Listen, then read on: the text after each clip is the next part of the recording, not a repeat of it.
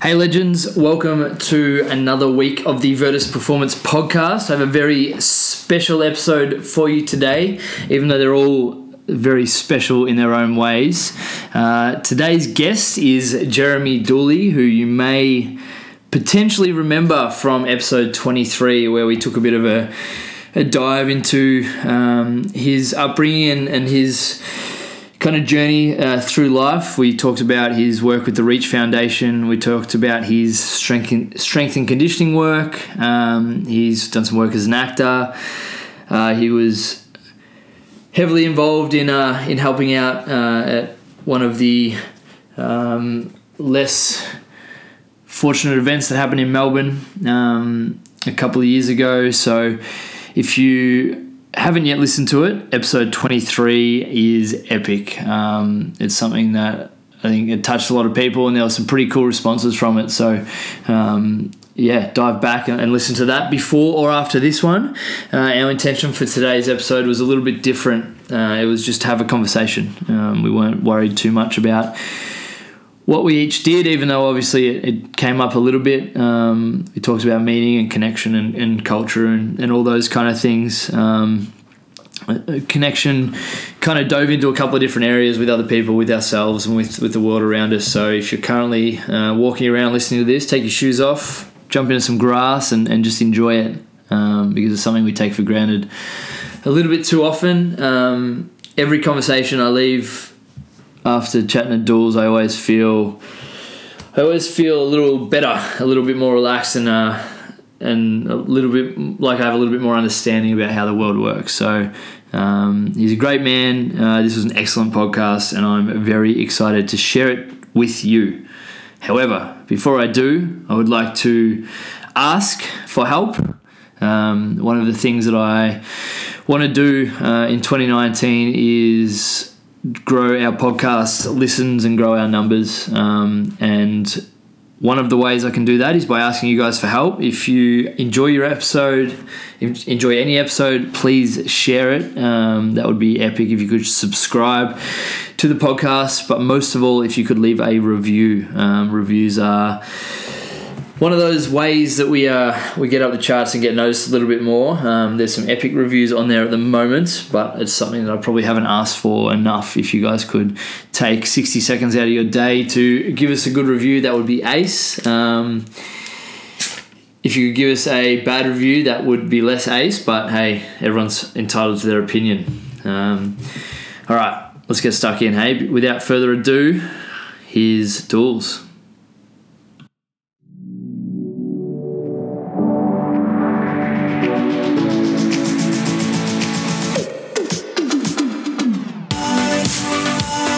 My personal and business goal is to be just a little bit better every day.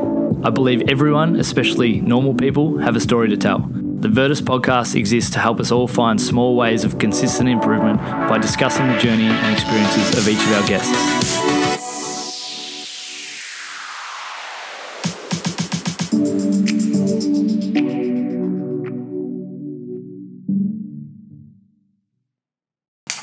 Dools, mate, welcome back. Thanks for having me. It's good to be back. Round 2, 56 weeks later or something? Yeah, it's a while ago. It was.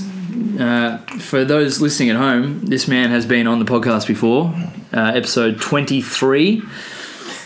Geez, it was a long time ago. It's been a hectic year. Shit's happened. Shit's gotten real. Yeah. Big year indeed. I don't think I was asking this question back then, so I've got a question to start it off. Mm-hmm. What gets you out of bed in the morning? And if you can't say culture and connection. I think for me, and like my background's a lot in martial arts, and for me it's that whole that Kaizen, the intention to improve a little bit more. Whether I improve or not is irrelevant. It's the intent behind it. Yeah. And sometimes that's not even myself. Sometimes it's can I run a workshop better? Can I be more present with someone? Can I help someone on their journey? So, that's what gets me out of bed in the morning. I like that. So, like last time we had a chat, it was a little bit more kind of chronological, talking about your story, talking about like what you've done and where you've been. I guess my intention for today's chat, and you may have a different intention or a similar intention, is to kind of dive a little bit more into like why you do it and how you do it and kind of what impact you're trying to make on the world and what day-to-day things you do, things that you teach, how it actually makes a difference. So I guess, you know, I like the fact that you're so open book. It's like there's no fucking book, it's just a piece of paper. What's the impact or the mission that you're trying to create and trying to live up to each day? Yeah, right. So we're Big question. starting smoothly here. We're going straight into it. My mission. I think for me, you know, on the back of my business card is the sentence, when was the last time you truly felt alive? That's a good question. And so that, you know, when was that for you?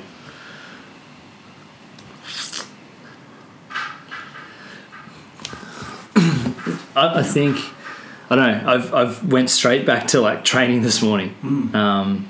So I slept in this morning a little bit longer than I should have. I usually train before work. I've been kind of getting into a good habit of that. And then I kind of went, fuck, I'm going to miss training for the day. And I went, oh no, wait, this is going to be a cool learning experience for our interns who we've got two legends, Jasmine and Charlie, who are 6 weeks into a 12-week mentorship. And I kind of went, well, I'm going to get best of both worlds here. I'm going to throw them in the deep end because they're ready. They're well and truly ready to do a full session by themselves. And I'm going to get to train. And so that feeling alive was when I was kind of like fly on the wall watching them coach with a barbell on my back. Awesome. Yeah. And then like kind of external to that answer, my kind of brain went to standing at the top of Machu Picchu earlier this year, snowboarding amongst the trees at the top of a mountain in Myoko with a couple of my best friends in the world, like little moments like that. You know, spending time with KP, like these are the things that come to mind when I last felt alive. And I think the thing that it can be in the most magical part of the world, or it can be in the beautiful town of Tayab, but everything for me comes back to people. It comes to spending time with people and experiencing things with people. And like this morning was a bit of a partner workout, like our version of a partner workout, where one person lifts, one person like supports and gets around them, and it was a fucking ace morning. Yeah, gets you up and about, you're jacked for the day, you're ready to roll.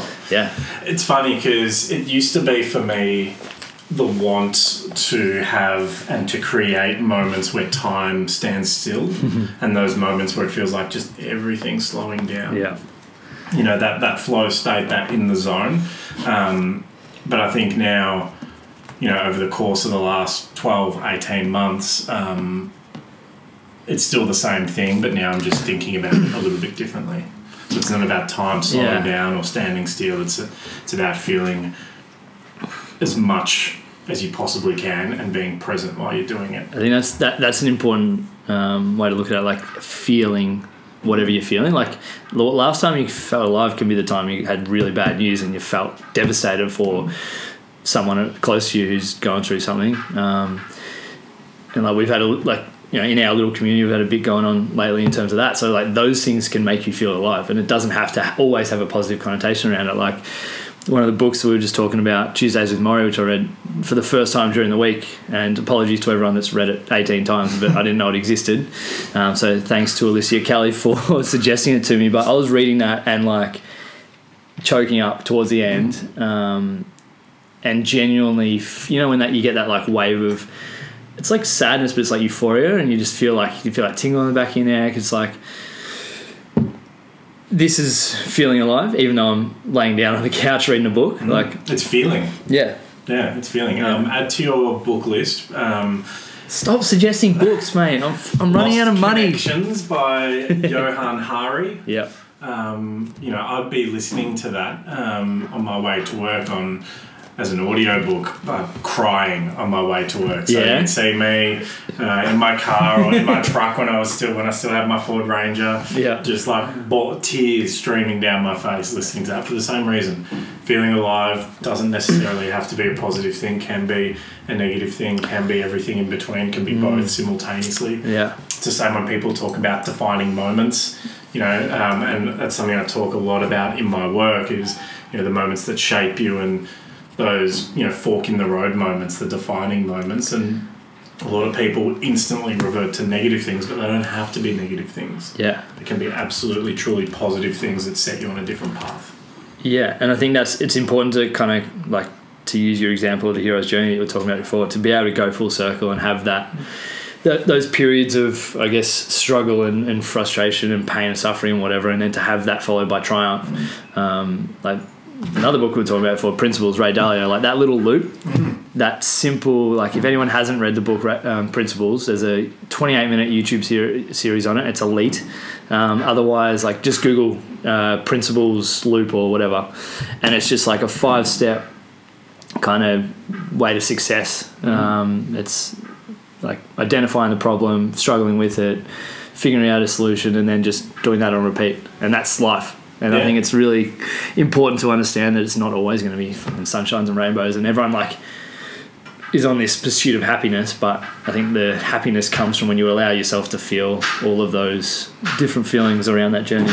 It's funny. I ran a corporate retreat, I guess, for a leadership team in insurance and superannuation, and they're all in that field. And we're in Queensland, like in the bush, and they're like, "Oh, it's so great to be able to disconnect a little bit, put our phones down." It's like, no, that's wrong. Yeah, they're actually going there to connect. Yeah, because they're so disconnected, and a lot of people are so disconnected in their day-to-day lives. Yeah, it's just reframing things a little bit. And I think phones can be the most perfect tool for connection if we allow them to be, but they can be like one of those blocks to connection if we do the same. Like it's so easy, and I'm guilty of it as much as anyone.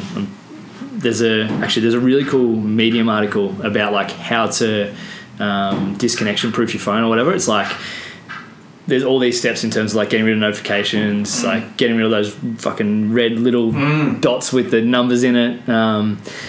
Like setting it up so that it goes on do not disturb at like 7 o'clock at night, and airplane mode at 11 o'clock at night, all these different things. And I sat there for half an hour with one of the boys from the gym, and we did it every step.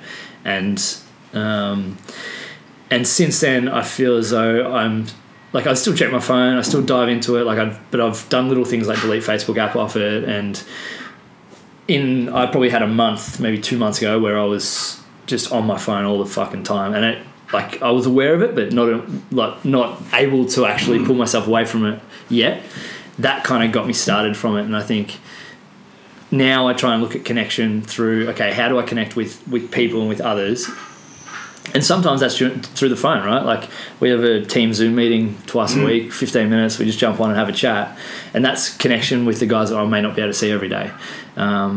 Or it might be catching up with someone on the other side of the world or whatever. So if I can connect with people, whether it be like this, like face-to-face, having a conversation, then that's a tick in that box. If I can connect with the world around me, like I've been trying to meditate outside and going for walks and shoes off, just feeling the ground, like simple, weird, hippie shit like that, but it makes you feel fucking excellent. Like just getting down the beach, all those kind of things. I tell this story a lot. It's a little bit of a tangent here. I love about them things that people take for granted, and how many years ago I did some work in a prison, and one of the inmates was talking about the question that was asked was, what does your perfect day look like? And it was quite an awkward, like, shit, what are these guys going to say here? But the guy in my group, all he wanted to do was stand barefoot on grass. Yeah, wow. Didn't care, like, if it was for 30 seconds or for 30 minutes. All he wanted to do was stand barefoot on grass. Yeah, that's something that majority of people looking at right now could go and do straight away, and it feels pretty bloody good.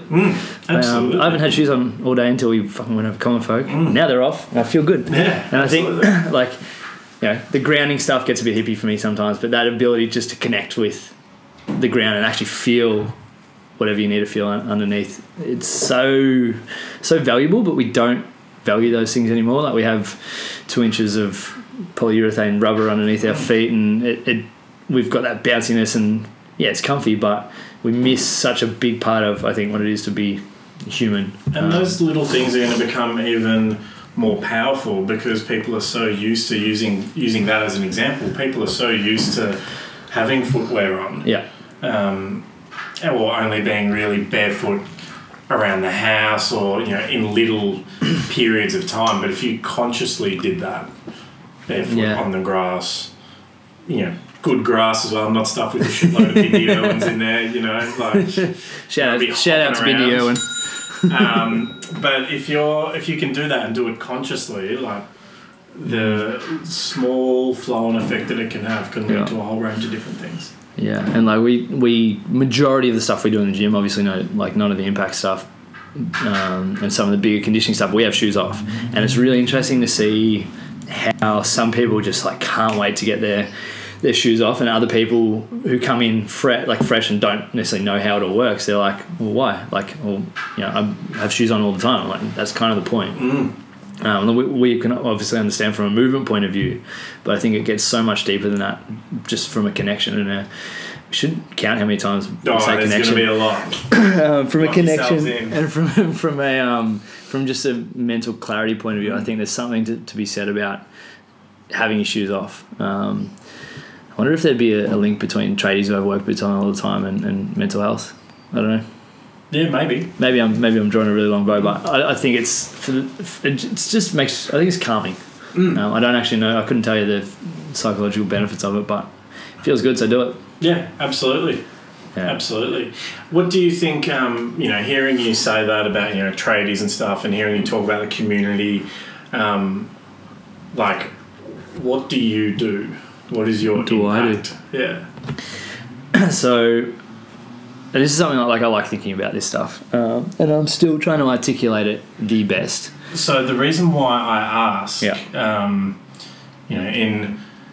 one of the workshops that I do, one of the keynotes that I do, and that we do where I work, we tell the story of JFK going to NASA when he comes across a janitor with the mop and bucket and stuff. He's like, oh, what do you do? Yeah. And the janitor's like, oh, I help all people on the moon. That's sick. I love that. So, since that, and, I do a lot of work. I tell a lot of stories. I hear a lot of different things like that, and a lot of different, one-liners that are really mind-blowing. But that one's always stuck with me. And it's something that I ask a lot of people now is, what do you actually do?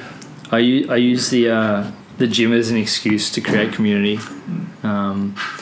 Like for me, it started out loving sets and reps and loving deadlifts and all that kind of shit that comes with it. And I think I wouldn't be able to have used all of that to do what I do now if I didn't understand it to whatever level I understand it, and then to kind of dive into the performance aspect of it. That obviously, like being an athlete for a period of time, that was really important to me, and then it kind of, you start seeing the wider world, and it's like, okay, health's probably a bit more important, and well-being's a bit more important, and it's like, well, connection between all of those things and community is so much more important than everything else. So now, one of the guys we look up to uses the term, it's just a flavour, and I kind of like that. Like the gym, the sets and reps, whatever we did today in our group training, it's just a flavour, and it's a way to connect with both ourselves and everyone else. And I know that half the people who trained this morning went and had coffee together. I know that a few of them stayed around and talked shit for a while. A few of them had to run off to work, but I know that throughout the week there's going to be a lot of people that can have relationships and have conversations and connect with each other because of what we're doing there, and that's a pretty cool feeling. Yeah, so it's like you create a community, but what you're actually doing is you are making people feel like they belong somewhere. Definitely. That sense of belonging and sense of tribe and being part of something that's bigger than yourself. I think, I don't think I know it's a basic human need. And I think when we, if you go Maslow's hierarchy, when we have our safety and when we know we're going to get food and stuff, that's the next thing we need. And I think having a place where people can believe in something, and there's a lot of polarizing areas of other society and community, and the fitness industry, but we're kind of in that we believe in something really strongly, but it's almost not polarizing because we take the best bits of everything in terms of our principles and beliefs. In terms of fitness, we take bits and pieces of everything, so we kind of believe in everything, and kind of created our own kind of, I guess, training style or whatever you call it. So we're not one of those we get jokes that we're a cult sometimes, and we love playing on it. We got merch that says we're not a cult and stuff like that. But I think that cult word, add "ture" at the end, and having that culture of people that want to be a part of something, that want to wear the merch or want to hang out on weekends or whatever. It gives them somewhere to go as one thing, and that's always been a big part of that facility. Is even if you don't come in and train, if you want to be a part of this and want to come here during the day, one of the boys dropped in yesterday to watch cricket for a couple of hours, and we have guys drop in before work or whatever, and they don't train and they just come and hang out, and that's almost more rewarding than someone hitting 150 kilos on a back squat or whatever. And it's all relative to different people. Some people are there to train and that's it. And we got to respect that and give them the best possible training experience we can. But some people are there to have a second family and to feel like they belong. Where some of them some of them don't feel like that in other areas of their life. And I think that's what makes it what it is, and that's why we kind of do it. And then trying to foster that so it grows and evolves as everyone else grows and evolves too. We're never going to be the place for everyone, but if we kind of understand what our beliefs are and to not have to keep using that word, but that kind of what our mission is, and to find people that are like-minded enough to fit into that, but also to challenge the people and challenge us that, okay, the people that aren't like-minded enough, why? And are we missing something, or are they missing something, or why is all of whatever that important for you? Because anyone can, I've worked in the fitness industry. I know a lot of people who work in the fitness industry who have a whole lot of different ideas. So why is that something that's important for you? It's a good question. Why do you give a shit? I think we are our sole purpose as human beings is to evolve and is to grow in whatever way, whether it be physically or mentally or socially, is find those ways to adapt. And I think doing it in that environment, having the community around you that can support you to, I guess, I love the term transcend yesterday. It's kind of become a little mantra for me the second half of this year. It's just I want to be a better person. It's kind of like the Kaizen mindset, right? I want to be a better person. I want to improve something or improve the people around me so that they're better than they were yesterday. And it doesn't have to, like you said, it doesn't have to be me directly. But, if one of the guys at the gym who's struggling to get moving and to lose a heap of weight, if I can get them in an extra time next week because he feels a part of something, or that person that's been training flat knacker for the last 3 months, I can get him to hit a PB in his dead or his bench or whatever. If I can do that, then I'm playing my part in making the world a better place and helping us as individuals and as a collective kind of evolve. But the why do I give a shit bit? I don't know, it's fun. It's I think it's easy, it's really hard to get stuck into that. It's really easy, to get stuck into that desire to improve that mindset, and just focus on that and just hammer that in and not kind of stop and smell the roses, so to speak. So I think, and that's something that I go through ebbs and flows of hammering it and then forgetting, oh shit, those 2 months flew by and I didn't really stop and appreciate it. And then I'll go through a month of what the me during the hectic times would say I've done fuck all, but I've enjoyed every second of it. So it's finding that balance between loving what you do and making a difference, and creating that community. So I don't know, it's an interesting one. And like a big part of what I do is try and build team and like a core group of people who will help do that for everyone else as well. Yeah, it's a good question. Like, why should you give a shit? It's I think it's something that we probably don't think about enough. No, I was working Tuesday afternoon. I was running a workshop for a property development company, business, whatever, for all of their backroom staff. 60 people, and I asked them that same question, like, why do you guys do this? What's the impact, that end line impact that you're making? And I told them that JFK story. And up until that point, I was asking a lot of very personal questions of people, what are you proud of? And, people you look up to, etc. All those questions, really easy for people to answer. Really beautiful, heartfelt responses. People were really honest and revealing themselves. And you get to that one, and it was crickets. It rocks you a bit. Yeah, people weren't sure. Yeah. And so then, you people start on that surface, I do this, because you're using that as an example. People are talking about creating landscapes and being able to influence, but for me, all these buzzwords. Yeah, that's not the answer. I don't give a shit about that. Yeah. Because that's not real. What I care about is, why is that answer important? Yeah. Yeah. So it's like a couple of layers down. Yeah, it's using what you're saying about building a community, like, why do you want to build a community? And then you take that answer and it's like, okay, well, why is that important for you? Yeah. Well, like, where does that come from? I think, like, if you keep going layers, like, it makes me feel good. Like, we're just pleasure monkeys, right? Yeah. So it makes me feel good, and I know that it makes other people feel good.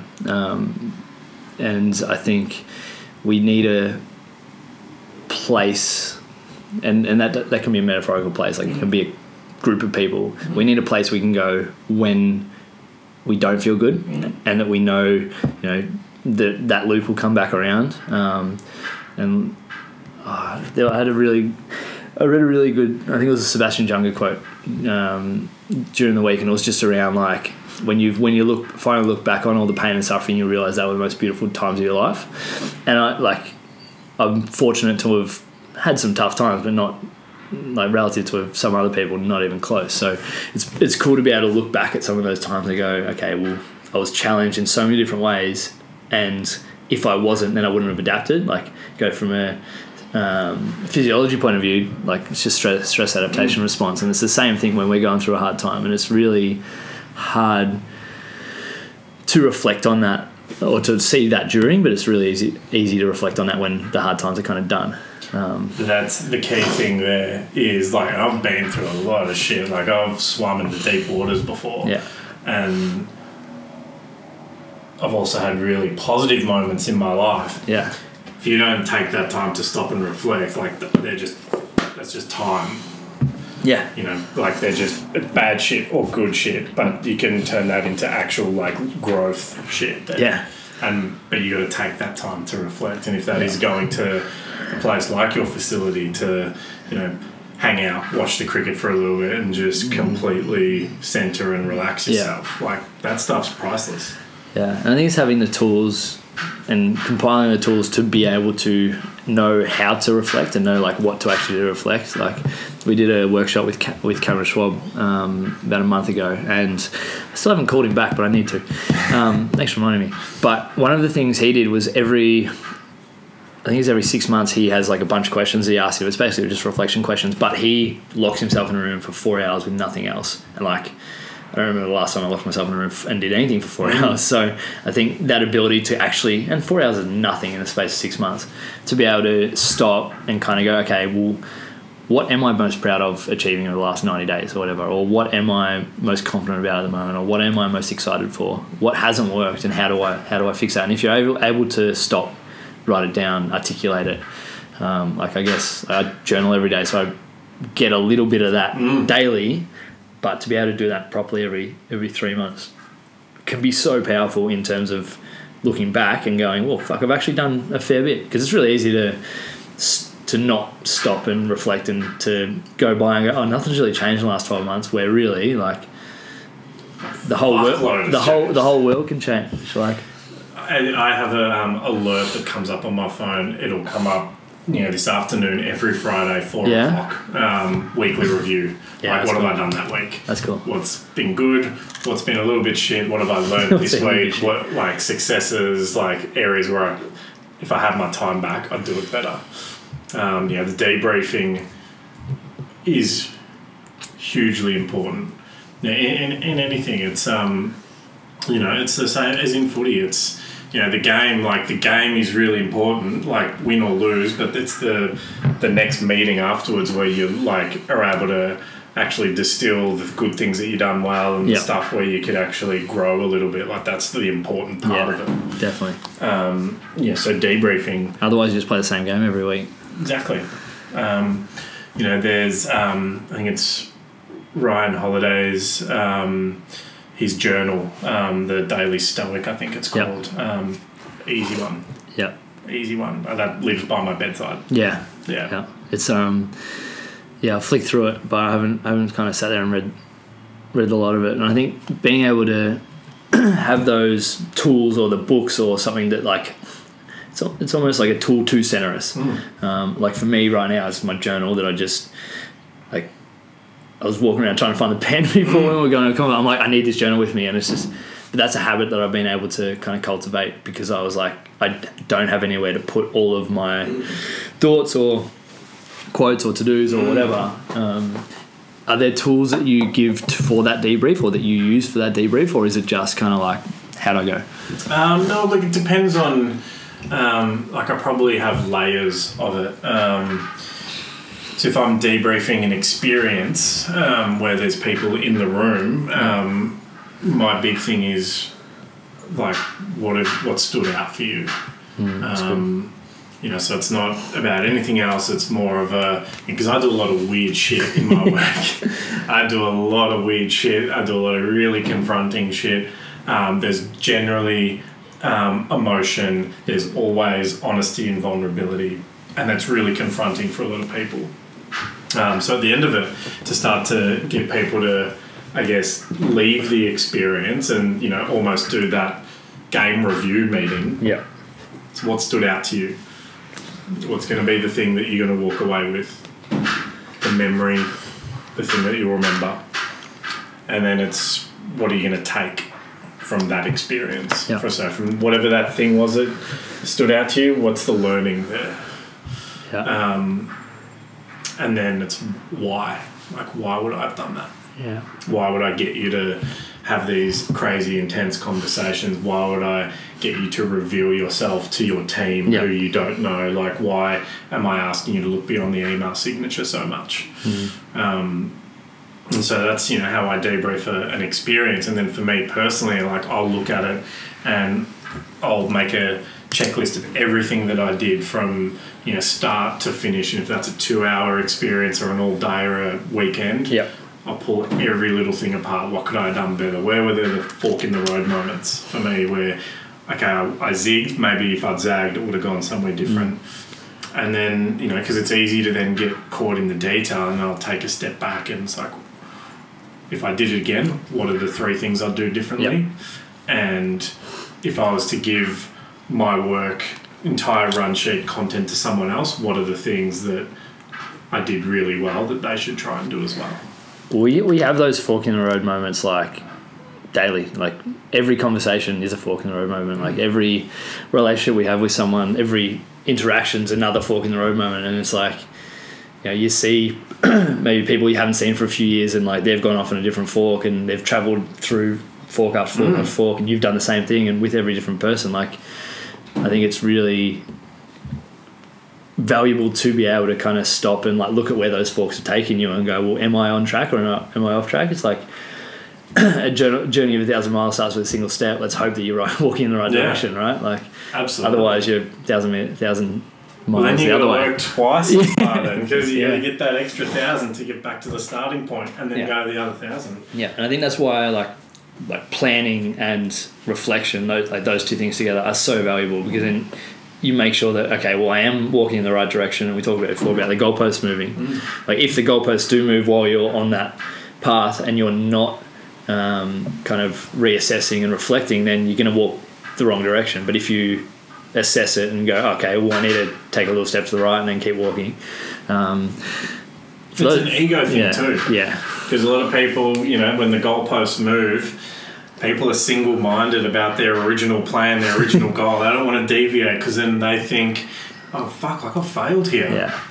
Yeah. Bullshit. You've only failed if you actually keep going down the path and don't realise that the goals are not where they were at the start. Yeah, it's like that. Like, how long do you have to make a mistake, continue to make a mistake before you kind of just take the ego out of it and change it? Like, it's something that I probably wrestled with a little bit earlier this year. Was the last probably 2 years of business has always been about, okay, how do we get bigger? How do we get bigger? Like, how do we get a bigger space? All that kind of stuff. And then it's like, I don't even really want that anymore. Like, those goalposts have moved. I want to do what we're doing better, and I want to do it in a bigger way and help more people. But that doesn't necessarily mean we need to find a facility that's twice as big.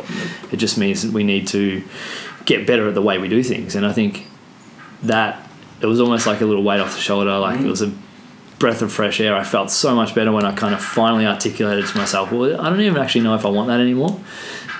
But that only came from probably 50 days of like journaling a full page every day, and of me finally kind of like unraveling all those kind of thought processes. Absolutely. Because you asked me that question like 6 months ago, what's next? It would have been, we're going to get a bigger gym. But if you ask me what's next now, it's like, well, I just want to get really, really good at what we're doing. You used the word vulnerability before. Why is that so important for creating connection and culture? Yeah, I use them both in the same sentence. Because it shows that people are human. Good. So when I walk into a room, and it doesn't matter if it's, the C-level leadership team of a company, it doesn't matter if it's professional sports team, I don't give a shit what your title is. I don't care how many games you've played. Yeah. What I care about is human interaction.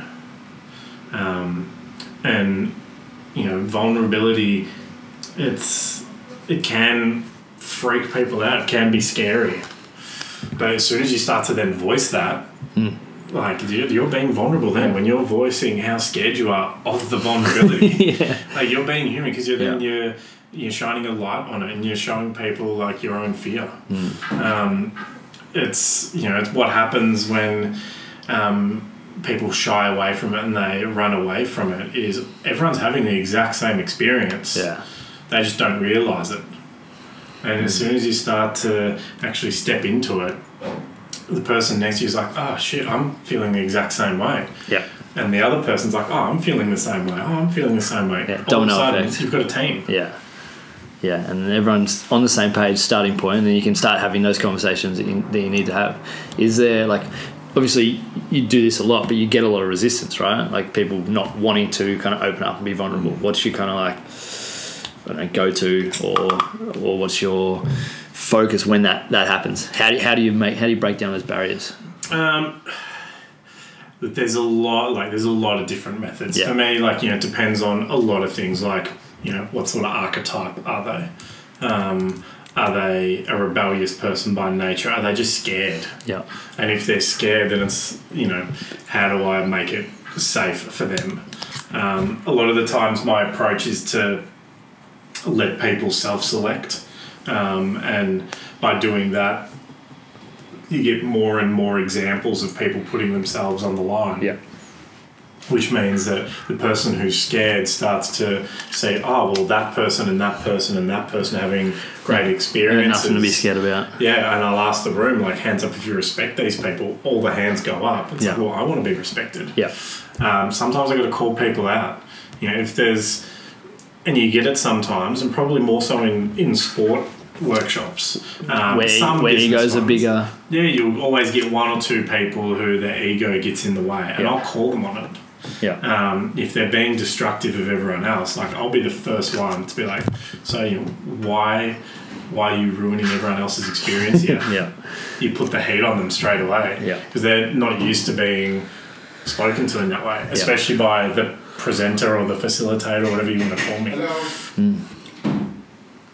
I think as well, one of the biggest things that happens in my work is when someone opens up and is really raw and really honest and showing huge amounts of courage. Two things happen then in the room. One, like, the first thing that always happens is it feels like the whole room shrinks. Yeah. And because everyone's focused, everyone leans forward if they're sitting down, or everyone's entire focus and attention is on that person. And then the fork in the road moment happens after that, where the second thing that happens is people will either try and offer advice or help that person. And the thing that I really push is, if you want to make that person feel okay and feel supported, show them your vulnerability. Yeah. Be honest. Match what they're doing. Yeah. Because I'm not in the business of helping people. Sometimes it's a byproduct of what I do, but make no mistake about it, it is not the focus of what I do. What I do is about empowering people and creating teams and bringing people together to bring that group of people to life, to be united, bulletproof. Yeah. So when people go to help mode, like, the thing that then fascinates me is, okay, why do you want to help? Why are you resistant to showing your vulnerability? Are they helping because they're terrified, or are they helping because they don't know how to be vulnerable? Like, there's a whole rabbit hole that you can go down there with that. Yeah, well, like, so many of us go into that help mode because we're like, oh yeah, solution, just fix it. But the solution, it doesn't fix it because the other person's always resistant to it. So that ability for us to, like, it's almost, like, I go through it with coaching a lot, where I know what the person needs to do, like, to help them in a certain situation. But me telling them over and over again ain't going to help. I've got to teach them and empower them. I love that word, but empower them to figure it out themselves. And, you know, some people it takes 5 minutes, some people it takes 6 weeks, some people it takes 6 months. But if you can empower someone to actually make this, or to learn it and then execute it, then they're going to get the result thereafter. And they're going to be able to continue to get that result thereafter. We're not teach a person how to fish, you know. It's the same thing. Like, in my work, you'll never hear me give my personal opinion on things. Is that hard? It can be, because sometimes it's like it's right in front of the person, or right in front of the group, or you know, I'm looking at the pattern of the group and I'm the only one who can see it because I'm not part of it. But the ego part wants to really throw that out there and be like, well, this is why you're doing that. This is why you as a team are constantly hitting brick walls, because, you know, you're all swimming in different directions. But until they figure it out, it doesn't mean shit. If I tell them that might be great for a couple of weeks, but over the course of the season, over the course of the financial year, it's not going to last. Do you just kind of revert back to, like, asking the right questions? Yeah, and, you know, for me, it's either asking questions or being vulnerable myself. And vulnerability is not just about emotion, it's just about being honest. Like, if I don't know, I'll say I don't know. I'm like, what do you guys think? Because they should know themselves better than I should. They're there all day with each other. But for me, like, I sort of view myself as, like, the Sherpa, I guess. Like, I'm not there to do the walk up to the top for them. I'm there to support them and to walk alongside them. Exactly. They still have to walk up to the top of Mount Everest, whatever that looks like for them. How's your ability to guide them evolved, or guide your groups evolved over, like, the last, I guess, 6, 12, 18 months as you've been evolving yourself? It's funny, like, I've been doing this work. Weirdly, I started doing this work since I was 20. I'm 33 now, and 20 years old. You know, I had a 12-month secondment from my work, so I was working for a year at True Energy, which I don't even know if they exist anymore. But at the time, they were the biggest energy provider in Victoria, and I'm not sure if they were in other states or not.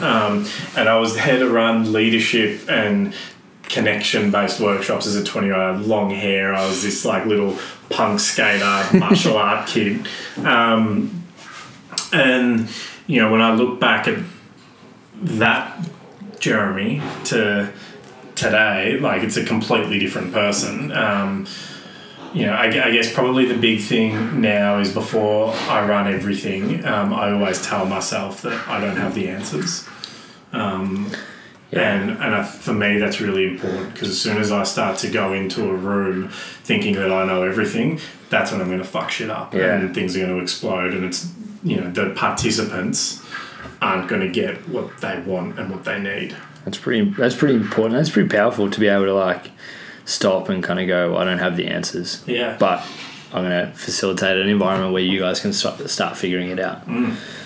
You said you used to be a punk skater, martial art kid. I like that. Who are you now?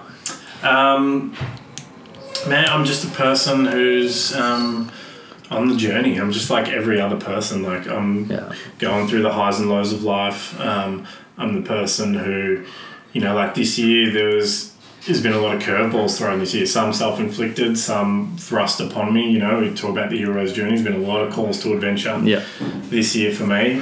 So as for me, I'm a person who just gives a shit about people. And that's my whole thing, is like, I give a shit about people. Strength and conditioning, when I was in that world, like, when we were at Collingwood, you would have known a lot more than me. When I've been at every club I've been at,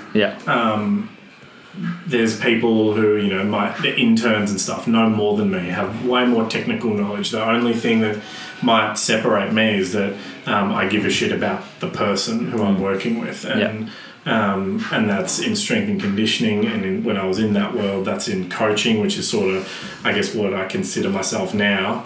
And in all facets of my life, like, I'm just the person who gives a shit. To flip your own question, why do I give a shit? I see what you've done there. I think because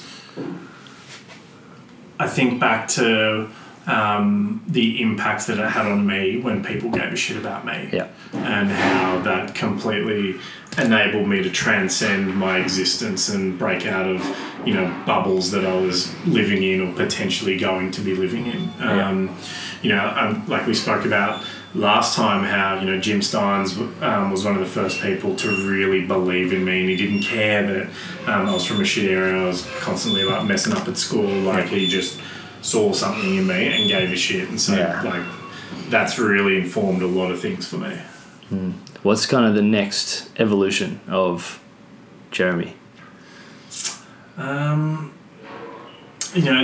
funny. It's like the last couple of years has been a lot of roller coaster things. So I think for the next 12 months in particular, I've started to make a few decisions to enable a bit more space in my life. To there's a lot of external outputs that I've just had to do, but I've started to, I guess, set up structures to look after myself a little bit more, because I am my own worst enemy, because I'm so giving to other people that sometimes I'm the last person on that list. Oh yeah, I just wrote an article for like a business magazine that one of my mates is setting up, and he's like, "Can you write one on like your specialty?" I'm like, I don't feel like I have a specialty, but sure, I'll write one on like health and how to make sure you're maximising your output through all that stuff. And I'm writing it, and I'm going, fuck, I'm just writing this for like me, like 6 months ago. And it's funny how the people that are in positions of, I guess, coaching others or facilitating others' development, how you forget to look after yourself. Like, I wrote a big chunk on sleep, and I read Matthew Walker's book, listened to his podcast, and it's just like, okay, after reading it, I'm like, here's my area that I need to work on at the moment. And I think that's really important for everyone to understand that these people who stand in front of you in a classroom or stand in front of you at work or whatever, they're going through the same shit, and they're dealing with the same issues and the same problems. They might be one step ahead in certain areas of their lives, but at the end of the day, everyone's like on that journey, just everyone's fighting something. Yeah. What are the areas, I guess, for you that you need to look after yourself a little bit better? Oh man, like my mental health has taken a hit this year in the last probably 2 years. So like I got diagnosed with severe depression this week. Wow. So yeah, working on that, and that's been it's one of those things where I've probably known for quite some time. But learning what that actually means and how to do that. And a lot of people would be very shocked by that, considering the work that I do. Well, and knowing the like kind of person you are, and I guess the work that you do, can you articulate how that feel, like not necessarily it feels to be diagnosed, but how it feels to kind of to know and like to what that kind of roller coaster is like? Yeah, and knowing's huge. Yeah. Knowing is huge. Knowing means that you go from being in an empty room to someone in the dark to someone turning a light on, so you can see where the door is. Yeah. And how you get to that door, like it might take, years and years and years, but at least you sort of know that there's a door somewhere. Yeah. So for me, that's what that's been able to do. It was quite liberating to be able to do that. Yeah. So there's that. That's something that will just be ongoing. Yeah. And then my physical health. Like I spoke about it.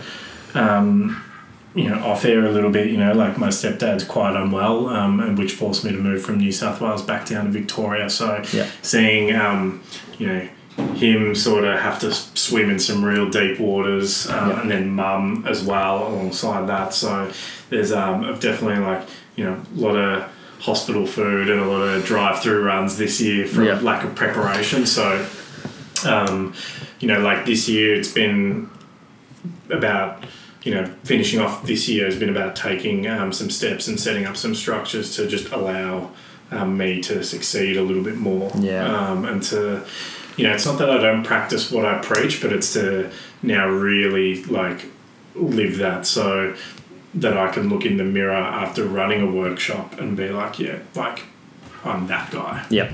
Do you struggle, like if you're not looking after yourself, do you struggle with feeling like imposter syndrome, or like feeling like you're flawed a little bit? Yeah, absolutely. It's funny. It's a question that I ask a lot in my work about that sort of, you feel like an imposter at work or like a bit of a fraud and stuff like that. And how many people put their hands up for that or stand up for that or relate to that or connect with that. I do, because, I often feel as though, why am I this person at the front of the room? Like, why are these people here listening to me? Why is this company paying for me to come to their work? Like, surely there's other people out there. And then, I'll start the workshop and then I'll be like, this is why. And oftentimes it's not until after the workshop where I really understand that gravity. But every workshop, it's the same process. I will get nervous. I've been doing this for 15 years. I will get nervous running workshops. Yeah. And it doesn't matter if it's my content or if I'm working with someone else running it on my own. You're still nervous. Nervous poos all the time. All the time. Yeah, it's a good it's a good thing to feel those nerves, because it means you give a shit. And like it's something that I've gone through doing this. Like I have periods of time where I'll do heaps of podcasts in like a 3 or 4 week period, and I'll be 6 or 7 ahead. I'll be like, it was sweet, and I won't do any for 6 weeks, and I'll be like, oh fuck, I don't think I remember how to do podcasts anymore. Like, I don't know how to do it, and then I'll do one, and like feel like I'm flown out, like I'm just talking. At the end of it, I'll be like, I need to do more podcasts. Like it's that. When you're actually in it, doing it, you're sweet, but it's when we're out of it and we're like our own worst enemy. And I was listening to Joe Rogan talking to Henry Rollins, who Henry Rollins is just fucking... He's a powerhouse. Just a cool guy. He's just doing heaps of shit. But him and Rogan talked about imposter syndrome in their last podcast. It's towards the end. I can't remember which part, but for about 20 minutes, and I'm just sitting there like mouth wide open going, how did these two people... like feel as though that no one gives a shit? Like they're two people that I've obviously never met them, but I consume a heap of their content, and you look up to them so much, and they're struggling with it, and that kind of kicks me in the gear a little bit. And it was just a really good reminder. It's like everyone goes through that shit. Everyone feels like they're not good enough. Like bring you up again, Cam Schwab, like incredible person. Like having only met him once, and obviously you hear about it, all the stuff he's done, like he talked about it as well, and like really struggling with that feeling like he didn't belong there and that he wasn't good enough. And I go through the same feeling with my team and with like coaching people and stuff like that. And it's like, it's a good reminder to go, okay, well, you know, you don't have to know everything. You don't have to know all the answers. And if you just do it because you give a shit, then you kind of... Do you ever tell your team that? I like to think that I probably would have, but I probably don't enough. Sometimes I don't feel like I'm good enough as a leader, or that I never feel like I don't work at it enough. Like I'm always trying to make it better, but I probably don't stop and articulate it to the team that, like, sometimes I don't feel like I deserve to be out in front of you guys. Which is it's a good lesson for me to create situations where I can be that open and honest and talk to them. And sometimes as well, it's not about, because this is where, going back to that whole point on vulnerability, like the effect that would have, especially on the interns, like, you know, they're the basement, you're trying to raise their ceiling up quickly, you know, being that role model to put that out in front of them, the impact that could have, and on the staff that that have been around for a little while, and because it's a humanizing thing. And, you know, one of the things I love about you and following you on social media and working with you in footy is, you know, you're absolutely a real people person, and sometimes the risk in that is that you don't get seen because you're always seen. Yeah, definitely. And I kind of go through stages of being like, shit, I'm posting too much, or I'm trying to do the same things over and over again. And I think, like, it's that balance between consistency and impact. And it's just like, well, I'm not the kind of person that can kind of not show what I'm doing in a way. Like, I'd like to be open book, everyone kind of seeing me for what I am. So that consistency is just something that I try and keep up intentionally, because that's me. That's a really interesting point, like always seen, never seen kind of thing. And I feel like that sometimes. Like I feel as though, like, and I'll go through stages of being like, fuck, I'm working so hard and like the needle's not moving, but I'm almost measuring the wrong needle a lot of the time.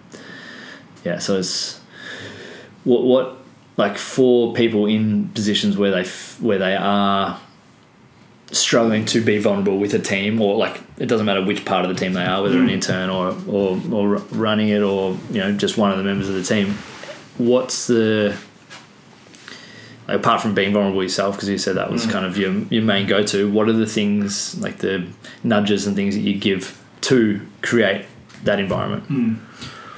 It's about allowing people to talk or express things, you know, where they don't even realise that they're doing it half the time. Yep. You know, like, one of the questions that I'll ask the most is, you know, I'll work with groups of people and be like, what's something that you're most proud of? Yeah. And the answer to that gives a huge insight into the person. They're being vulnerable, but they're also talking about something that has really positive connotations with it. And what's surprising is, in terms of bringing up emotion, that question brings up a lot of emotion for a lot of people. Especially if you give yourself time to stop and reflect and actually give a proper answer.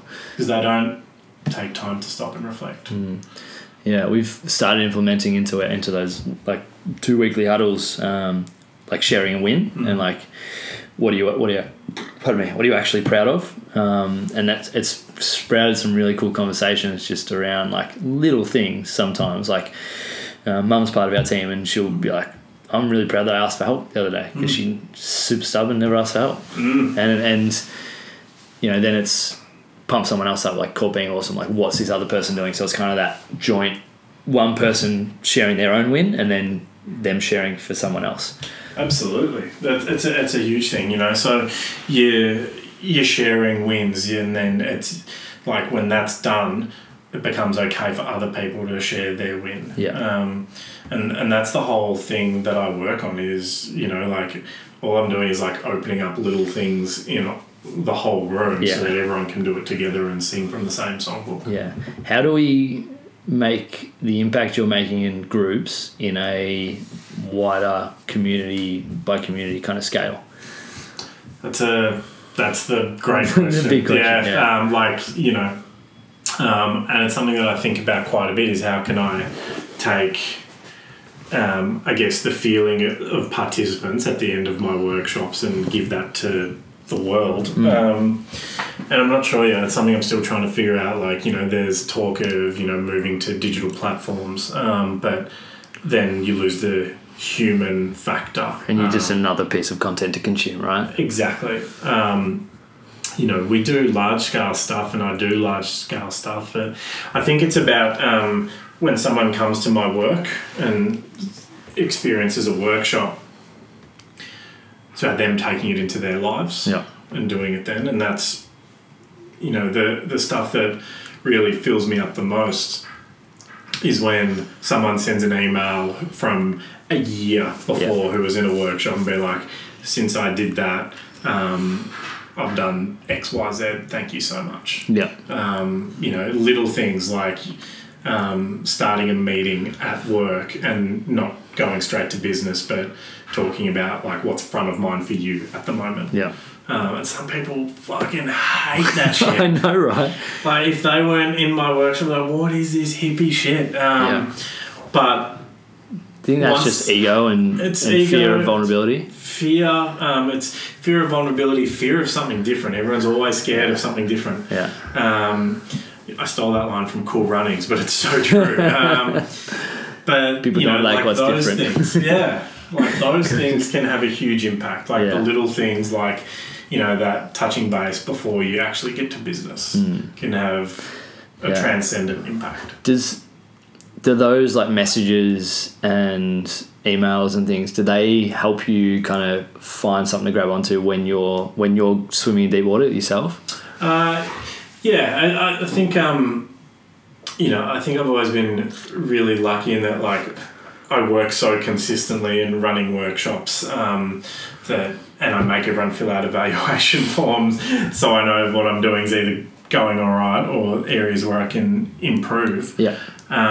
So I do get that consistently. I think the thing that helps me through those deep waters is giving myself the chance to talk and to open up and or to write and to get thoughts out or to go to the gym and do something physical. The iron doesn't lie, like that sort of perspective. 100 kilos. Love that shit. 100 kilos. Like Henry Rollins talks about that shit a lot. He's like, doesn't matter. Like 100 kilos, 100 kilos. Yeah.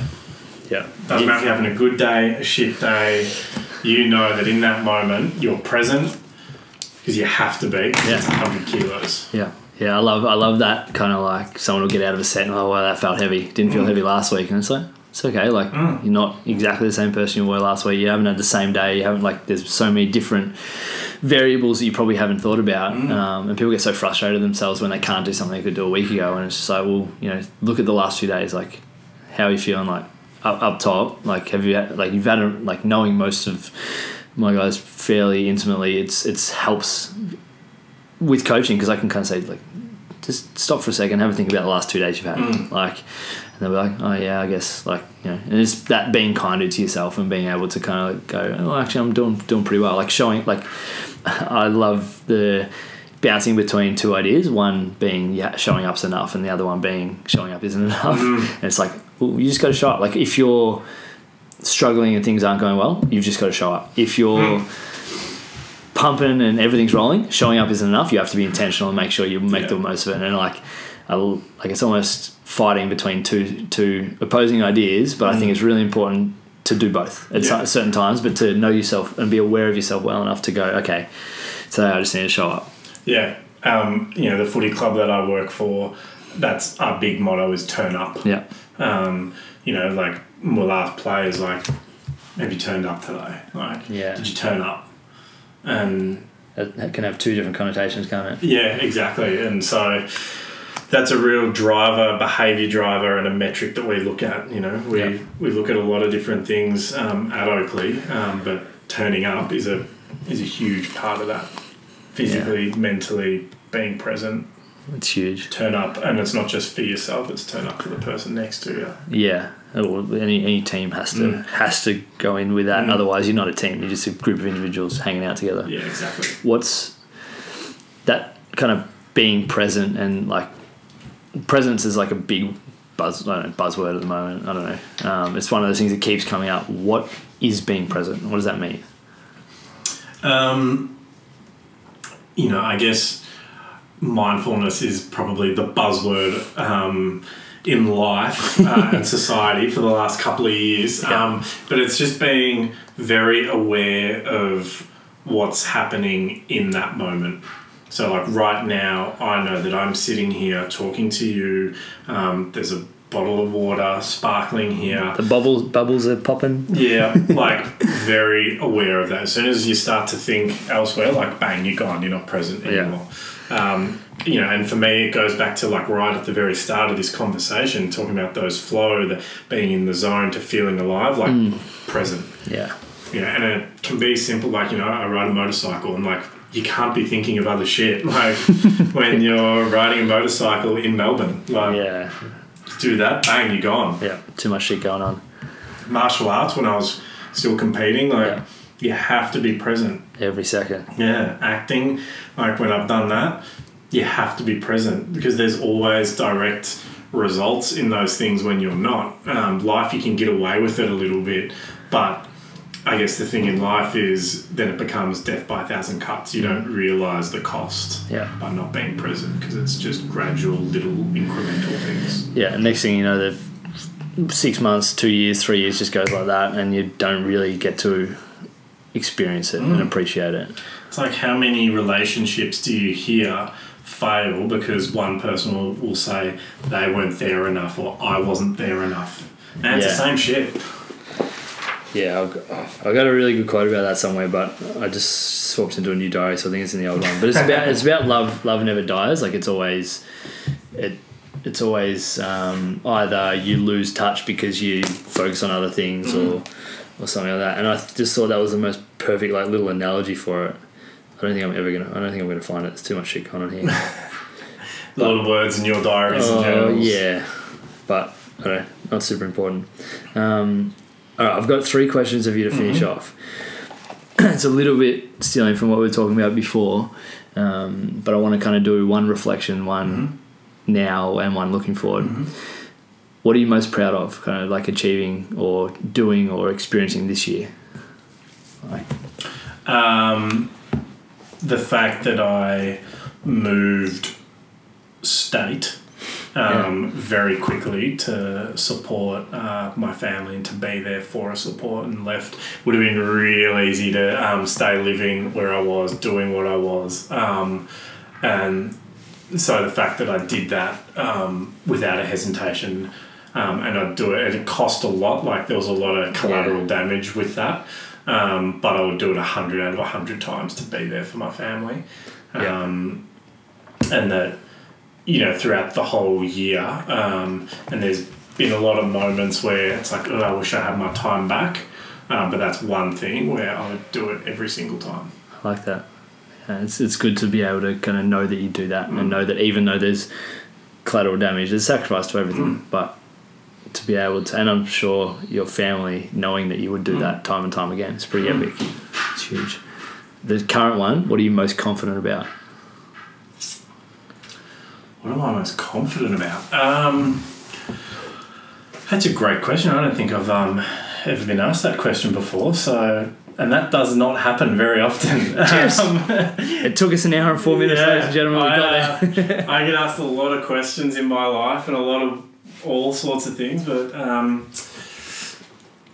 I think what I'm most confident about is that everything will be okay. And I don't know how long it'll take, but it will eventually. It'll be okay. It's a really good answer.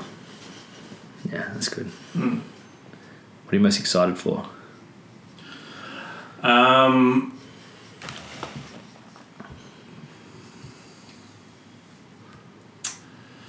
I think I'm pushing really hard to have a holiday next year.